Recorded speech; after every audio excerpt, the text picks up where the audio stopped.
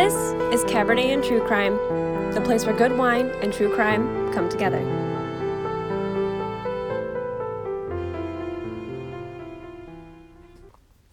Hello, friends. It's me, the true crime gal that you listen to sometimes. Okay. I'm just riding cloud nine, you guys, because I'm still excited about the YouTube channel. I'm still excited about all these things that are going on in my life. I'm trying to make the best out of a poopy situation. Correct. Okay, so this case I thought was super interesting. I really don't have a whole lot to say about my life or anything. I guess I rambled for 5 minutes 3 days ago, so I got it out of my system, I suppose. So we're going to jump right on into the case, because why not? Without further ado, this is the unicorn killer, which I would hope, you would think that it would be a much cooler thing based off the name, and no, it's not. Okay, so we're talking about his name. Sorry, I have the hiccups. His name is Ira Einhorn. I kept calling him Ira in my head, and I sounded like J-Rock from Trailer Park Boys. I really don't think his name was Ira, but it'd be cooler if it was. Ira Einhorn. And you think that'd be pretty cool, like you think he'd be foreign, and no, he was born in Philly, and, but you get where they call him the unicorn killer, right? Einhorn. One horn, unicorn, killer. Yeah, see, not very difficult to try to put all that together. But, so, okay. He was born in Philly on May 15th, 1940. And all I can think is, thank God he's not a Gemini. Am I right? Like, Taurus, take your man, beesh. There's so many serial killers who are Geminis. We don't need another one. So, just you slowly roll. Okay. Sorry, I had to Sometimes these things sound weird, but, like, I just push play and go whenever I feel like I've always said, my shtick on this podcast is it is completely unedited. I write up a thing for research, and then I just come in here and ramble for 30 minutes roughly, and you know what? It's relaxing, it's fun for me, and people seem to kind of maybe enjoy it. So, you know what? There's no editing, there's no nothing. It's just you get me the way I am, for better or for worse. Okay. So I repositioned and took a swig of my drinkity drink. Let's go. So Ira was born to a middle-class Jewish family. He attended the University of Pennsylvania and took, whoa, that's a weird word I used. He took up a huge play in environmental activism. So he was massive. That was his passion. His calling was environmental activism. Cool. So he was most notably a part of the anti-establishment and anti-war movements of the 60s and 70s. And so, for fun fact, the first Earth Day took place on April 22nd, 1970, which I was planning on recording this for Earth Day, and I'm only 6 days late. So, I tried my best, friends. So, the first Earth Day took place on April 22nd, 1970. And it took place in over 2,000 colleges and tens and thousands of primary and secondary schools and hundreds of communities across the United States. So there was a quote about that first time that said it brought 20 million Americans out into the spring sunshine for peaceful demonstrations in favor of environmental reform. So 2 notable locations where Earth Day took place that year, April 22nd, 1970, was New York City and Philadelphia, ironically. So U.S. Senator Edmund Muskie was his keynote speaker, and as was presidential candidate Ralph Nader and several other notable people. Yeah. So basically, this has a point, I promise. So Earth Day came to be because of the 1969 Santa Barbara oil spill that killed over 10,000 seabirds, dolphins, seals, and sea lions. And this is just an interesting fact as to why I'm trying to wrap all this in together. It is kind of cool that Earth Day was a thing, and that's why I was going to do this on Earth Day, because, as I said, it's going to wrap together. Ira Einhorn said that he attended the first Earth Day, which I can believe, like, that's fine. I can get behind that. But then he also said that he was a fundamental proponent to creating and launching the event, like the first Earth Day. He said he planned it. And other people who actually planned it, who are credible sources that really, really planned it, say that he absolutely did not have any part in planning it. So Ira Einhorn, on top of murdering people, also said he planned the first Earth Day, which is a lie. So all of this, in the aftermath of everything that happened, he got the nickname Hippie Guru, because, and I mean, from what I remembered, and I think I'm probably going to talk about this, but I'm sorry, I researched this like 2 weeks ago. I think he lied about a lot of things. Well, obviously he did, but I mean, I think there was more than just the Earth Day spiel. Like, he also lied about being a fundamental part of other environmental rights and all the activism type deal. Like, he was a known liar and a known credit taker for things that he never actually had a part of. So that's pretty shitty. So he's an interesting human. We knew that was going to happen. So, okay. I said somehow in 1972, Ira got a girlfriend. Her name is Holly Maddox. She was from Tyler, Texas, and had graduated from Bryn Mawr College, which was a liberal arts girls' college in Pennsylvania. So that's how they met. Like, she was in PA and he was also in PA. They dated for 5 years, and in 1977, Holly broke up with Ira and moved to New York City and began a relationship with a man named Saul Lapidus.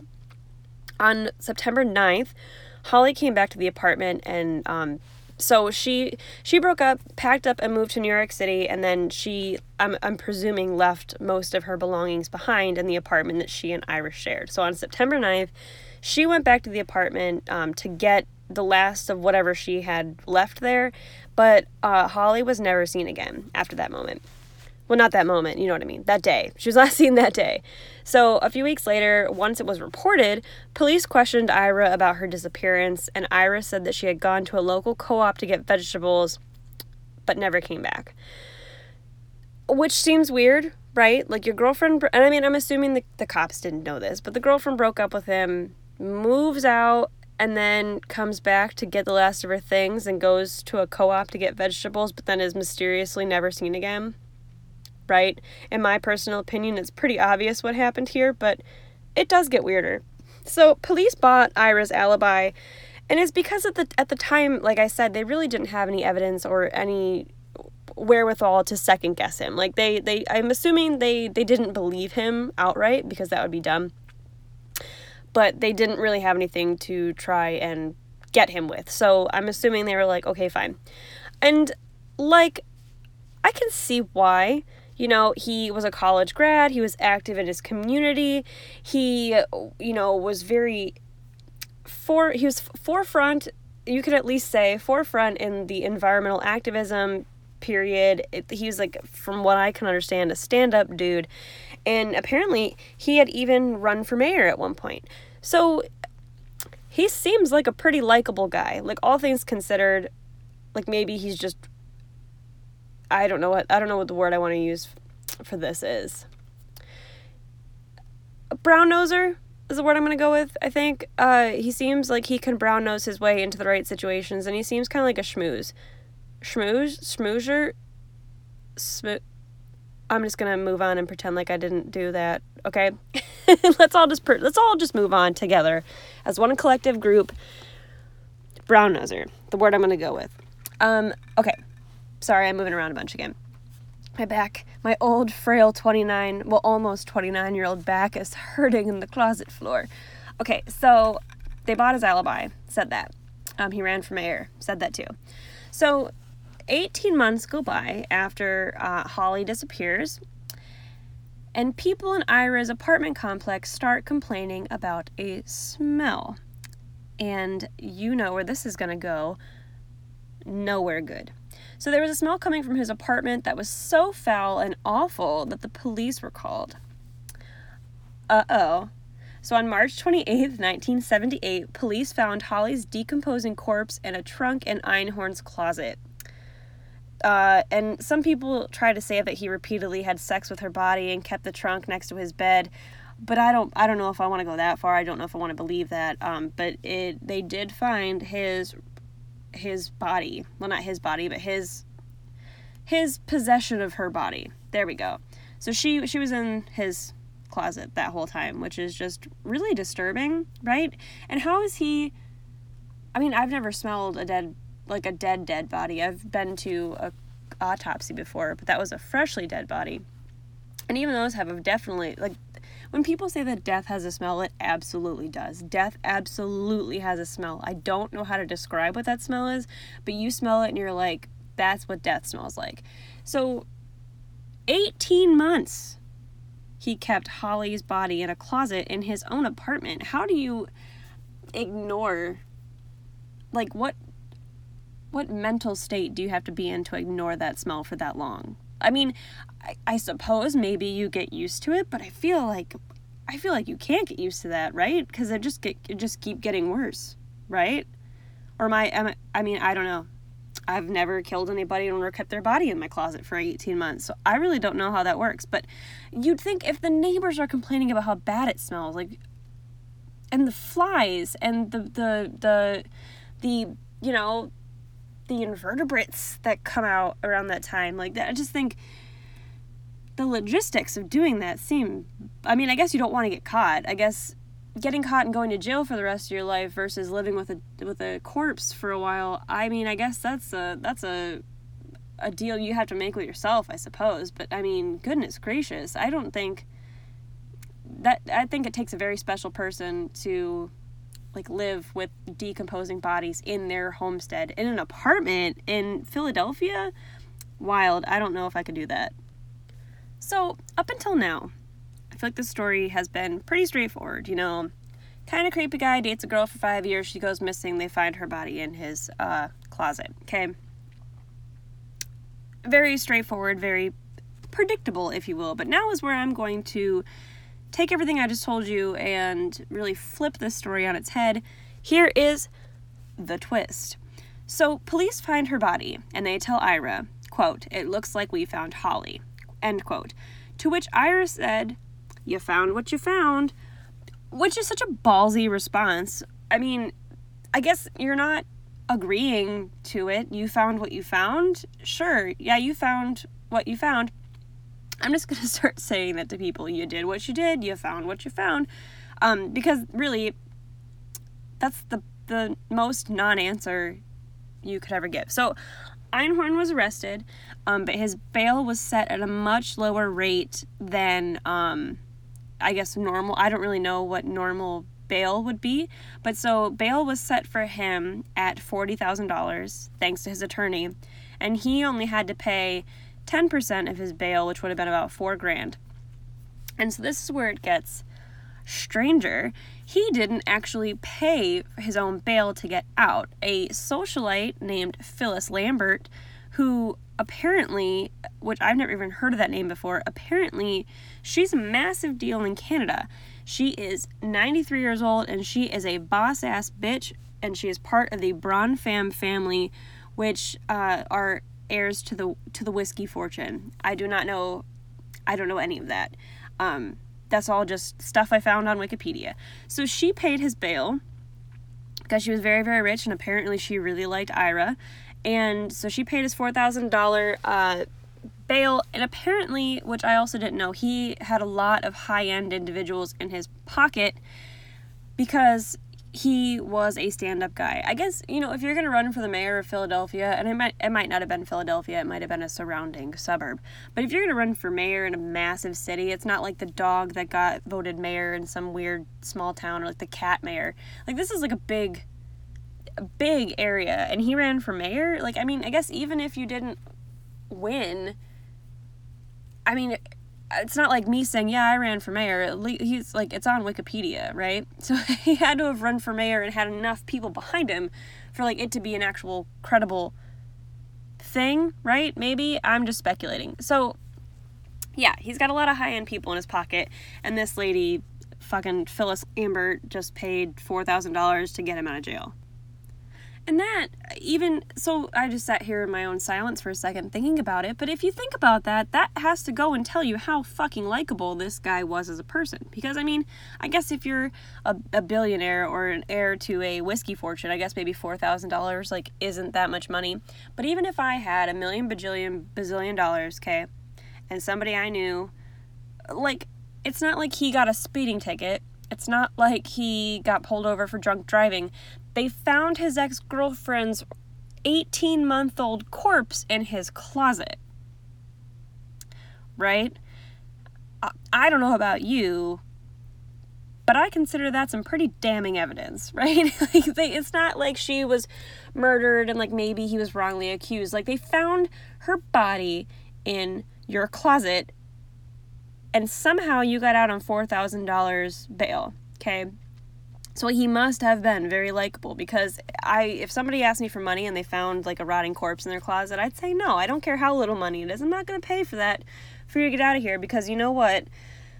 Now Phyllis Lambert is a part of this story when she didn't have to be. She could have lived her life, 93 years old now, living her life. She didn't have to be involved in this true crime story, but here she is because she gave $4,000 to somebody who they found a corpse in his closet. So, Phyllis, I hope you learned a lesson. Don't give money to sketchy people, even if it's only $4,000. Okay, so here's the deal. He's out living his life, living his best life, doing whatever he's doing. After they found his girlfriend's corpse in a closet, his closet, 1981 rolls around. Ira Einhorn's murder trial is literally about to start. I mean, like days away. Days away, his murder trial is about to start. Ira skips bail and flees to Europe. Shocking, right? Could you imagine a man who has financial ties and friends and, money? He's out living his life. Yeah, he's going to flee to Europe. He's not stupid. He's played the game his whole life. So why would you let him out? Okay, so to make it even crazier, Ira Einhorn goes to Europe, marries a woman named Annika Floden, and lives his life there for 17 years. 17 years he lives in Europe, just living his life in Europe, 17 years of his life. They found his ex-girlfriend in his closet, and he's living life in Europe for 17 years, okay? In his absence, in 1996, he was convicted of Holly's murder, and he was sentenced to life in prison without the possibility of parole, assuming he got caught. So, okay. So he's guilty. They find him guilty in 1996. He's nowhere to go. I'm assuming they know roughly where he's at, okay? He's convicted. He's a convicted killer. He's he should be living his life in prison. He is not caught yet, okay? So now we go back to the wealthy Whiskey family, okay? Which during the whole time in Europe avoiding capture, they were paying his way. That whole family was paying for him to live in Europe in secrecy. So they didn't care if or how or whatever he killed his ex-girlfriend. They were giving him money. That's bananas. So in 1997, okay, he was arrested in Champagne-Mouton, France, which I don't know why I said it like that. He had assumed a fake identity, obviously, and he went by Eugene Mallon, Eugene, that's the name you pick, but I'm not here to judge you. So they had found him, cool beans, but getting him back to Europe, he's in Europe, but getting him back to the U.S. to be put in jail proved to be very difficult. So Ira did everything he could, obviously, to lengthen the process and avoided extradition for as long as possible. Such as, for instance, although Ira was never sentenced to death, his defense attorneys told France officials that he was going to be killed upon arrival to the United States, and apparently France has abolished the death penalty. I didn't know that, but France has abolished the death penalty and therefore won't extradite people to jurisdictions that will enforce the death penalty. So although the United States never said they were going to kill him upon arrival, first of all, I know some states would like to do that, Ohio not being one of them, but I can think of a couple states that would, Texas, who would love to kill people upon arrival, which, I mean, I'm neither here nor there for any of that. But so, first of all, why would France ever believe that he was going to be killed upon arrival? It takes, the death penalty in the United States, people are still on death row for 20s of years. Tens of years they sit on death row. The process, first of all, death penalty was never on the table to begin with. Life in prison was. Second of all, it doesn't work like that, but I guess you can't assume France would know that because I didn't know they abolished the death penalty. It's fine. Tomato, life is whatever, but he tried to use it as a tactic And obviously it didn't work because they went to Philadelphia and they were like, no, we're not going to kill him. We just want him back. Like, he murdered this girl, Holly. She has a name, Holly. He murdered his ex-girlfriend, Holly.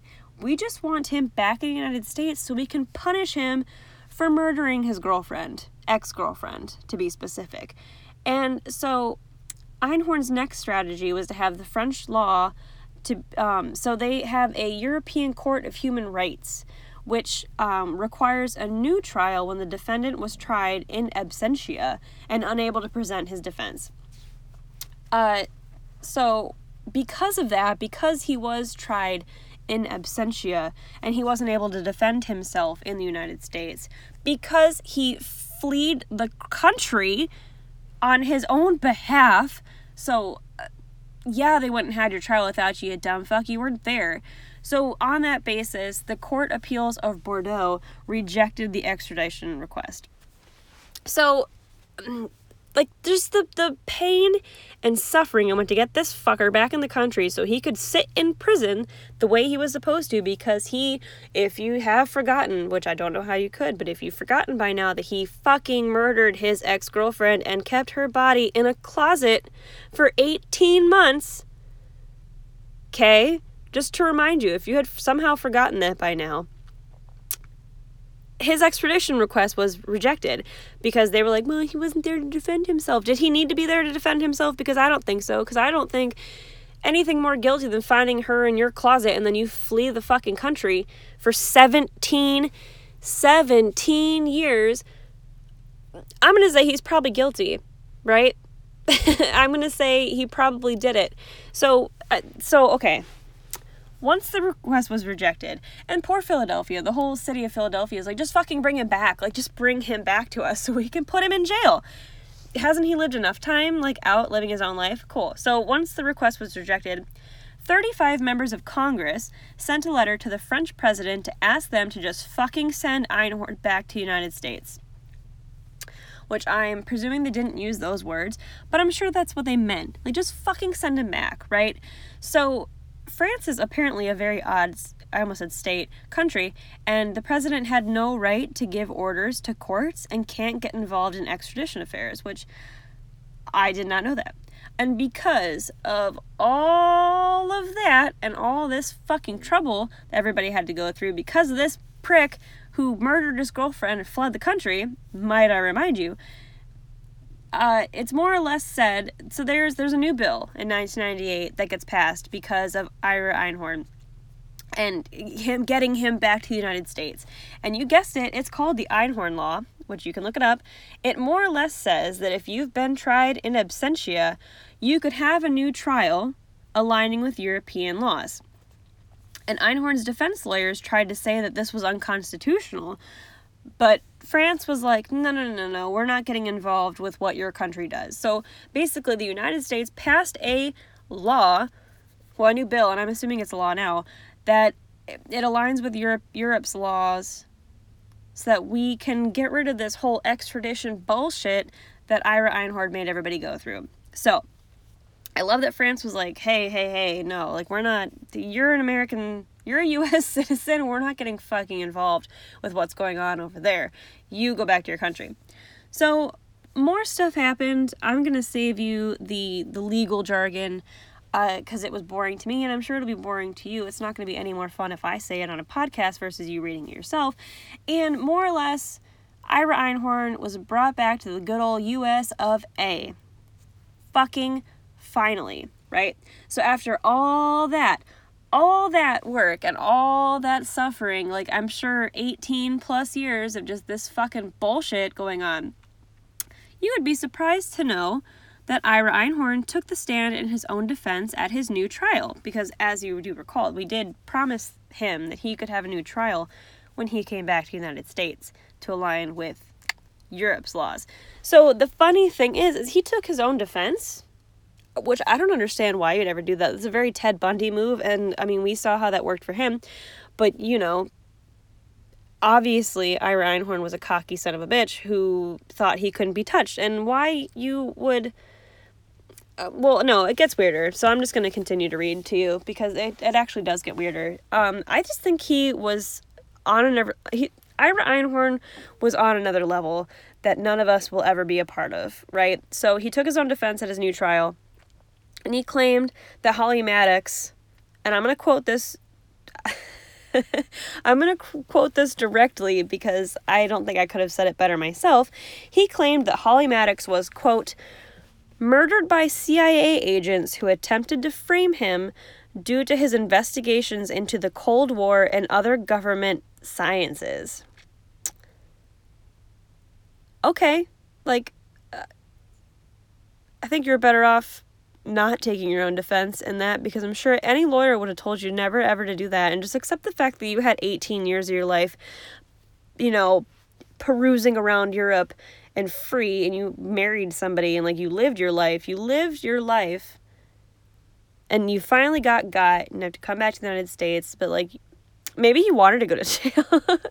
Maybe he's like, I don't need a defense attorney, like I'm just gonna fucking go to jail. Whatever. So the jury deliberated for 2 hours, which I'm surprised it took them that long, but 2 hours is like maybe they played like a game of Scrabble back there, or, you know, did a crossword puzzle, played a game of Hangman. I'm not sure. But they deliberated for 2 hours and then convicted Ira Einhorn on October 17th.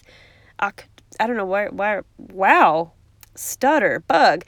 They convicted Ira Einhorn on October 17th, 2002.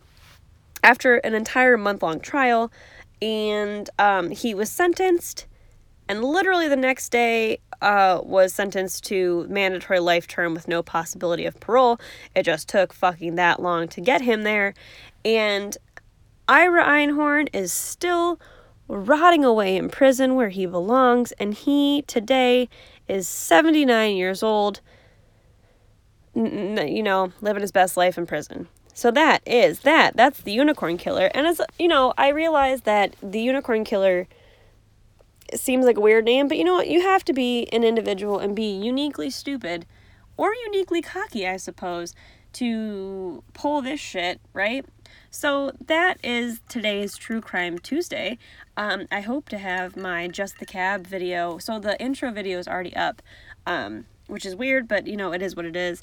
So the first video that I plan on recording should be up shortly. Not today, obviously, but maybe, well, I plan on filming it tomorrow, is what I'm saying. No promises. See, here's the deal. That's why I wanted to do it. I don't want to be on a schedule where I have to make promises that I can't keep. So sometime this week, a video will be up. So be on the lookout for that, if that suits your fancy. And, yeah, thank you for listening. I hope you enjoyed this as much as I did. I had a lot of fun researching it, and I had a lot of fun talking about it to you guys in my closet right now. So with that, happy True Crime Tuesday. I will see you guys next week.